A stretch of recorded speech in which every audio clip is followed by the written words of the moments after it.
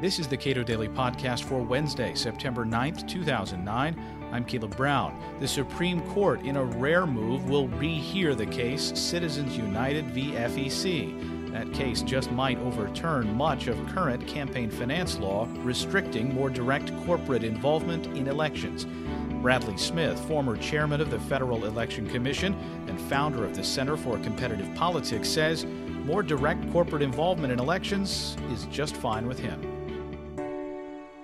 I think at oral argument in March, they realized that this case involves some very big principles. It would be possible, perhaps, to decide this case on narrow grounds, but the government's position relies on these cases, Austin and McConnell, and the government's position is that those cases give them the constitutional authority to ban books if need be. And I think when the court heard that, they said, maybe we'd better rethink those precedents. When Malcolm Stewart, the Deputy Solicitor General, said, well, yes, Justice Kennedy, when you download a book on your Kindle, that is a satellite communication. And yes, I suppose between 30, 60 days of an election, we actually could ban that. Was that bad lawyering on his part? No, I think, in fact, that is exactly what the government had put in its briefs, and you can't really run away from your briefs. Now, it's possible that another lawyer might have said, oh, well, we didn't really mean that. But doing that would have essentially thrown away the government's case in the immediate action. It might have preserved Austin, but the solicitor can't just abandon his client in the middle of oral argument. That was the FEC's position, and so I'm not sure that there was much else he could have done. Justice Roberts, Justice Alito, Justice Kennedy were all pretty pointed in making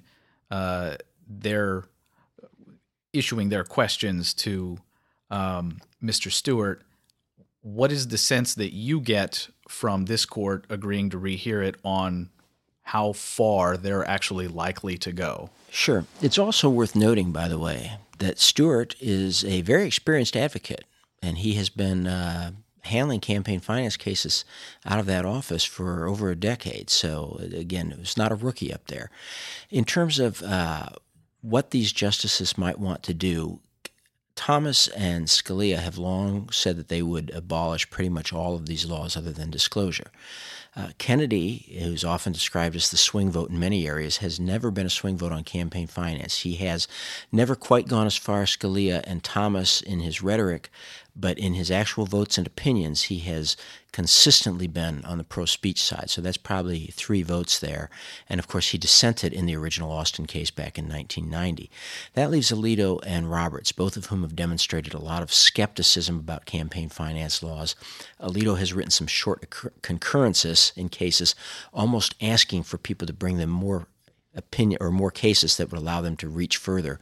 And then that leaves Roberts, and the question is whether his skepticism about finance laws will overcome any concern he has about overturning the Austin precedent. But I don't know how great that will be, because the Austin precedent, frankly, has always been the one that kind of stands out as the wrongly decided case in the court's panoply of campaign finance decisions. What evidence is there that corporations, if opened up to use their treasury funds for whatever campaign purpose they would want, what evidence is there that they would jump right in or be more involved in elections than you or I might think? Well, I mean, perhaps the biggest evidence, of course, is that they can. How much more corporate activity there'd be, nobody really knows. I expect there would be more, and I think that would be a good thing. But it's not going to be some kind of, hundreds and hundreds of billions of dollars or something. We can look at 2 sources of evidence, really. That is, prior to 2002, corporations could spend money in what were called issue ads.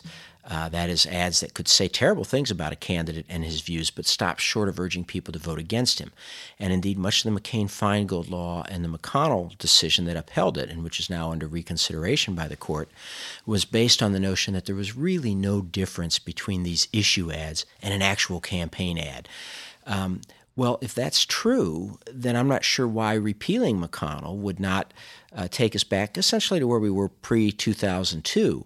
And obviously some of the reformers went like that, but I think most of the American public wouldn't notice that great a difference. There was a lot of corporate participation, altogether several $100 million a year, but still a small fraction of the total amount we spend on politics.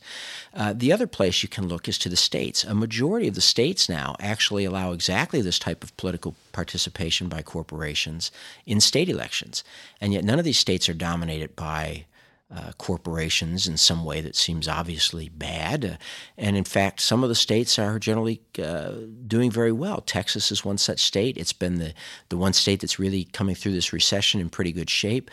Virginia and Utah, two states that are almost always considered among the best governed in the country, have no limits on corporate, not just on expenditures, what we're talking about here, but in the case of Virginia and Utah, corporations can even give money to candidate campaigns, which isn't even an issue in this case. So I don't think there's much evidence that you're going to see these, huge outbursts of corporate spending, but you will see more. And again, we shouldn't shy from saying that. I think that would be a good thing. Would overturning Austin present the opportunity, perhaps either through multiple small groups pooling resources and getting involved in politics more directly, or larger corporations? Could that upset the equilibrium of the two-party system that we have now? Well, I don't know quite what the equilibrium of the system is. You can't ultimately, as a constitutional matter, decide these things based on sort of who you think is going to come out ahead, who's going to win. I think there's a common view that the Republicans would get more corporate contributions, but I don't know that that's really true. And prior to McCain-Feingold, in the last election before that, the three largest soft money spenders among corporations gave all of their money to Democrats.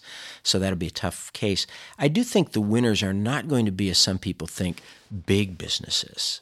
What they'll be will be small and mid-sized businesses. Large businesses have full-time lobbyists in Washington. They're the companies that have the large political action committees. Corporate PAC can only solicit contributions from certain high-level managers and shareholders. So if you've got a tiny company, you can't get much money into a PAC, not even enough to make it worth the expense of managing a PAC and reporting to the government and all the kinds of things you have to do.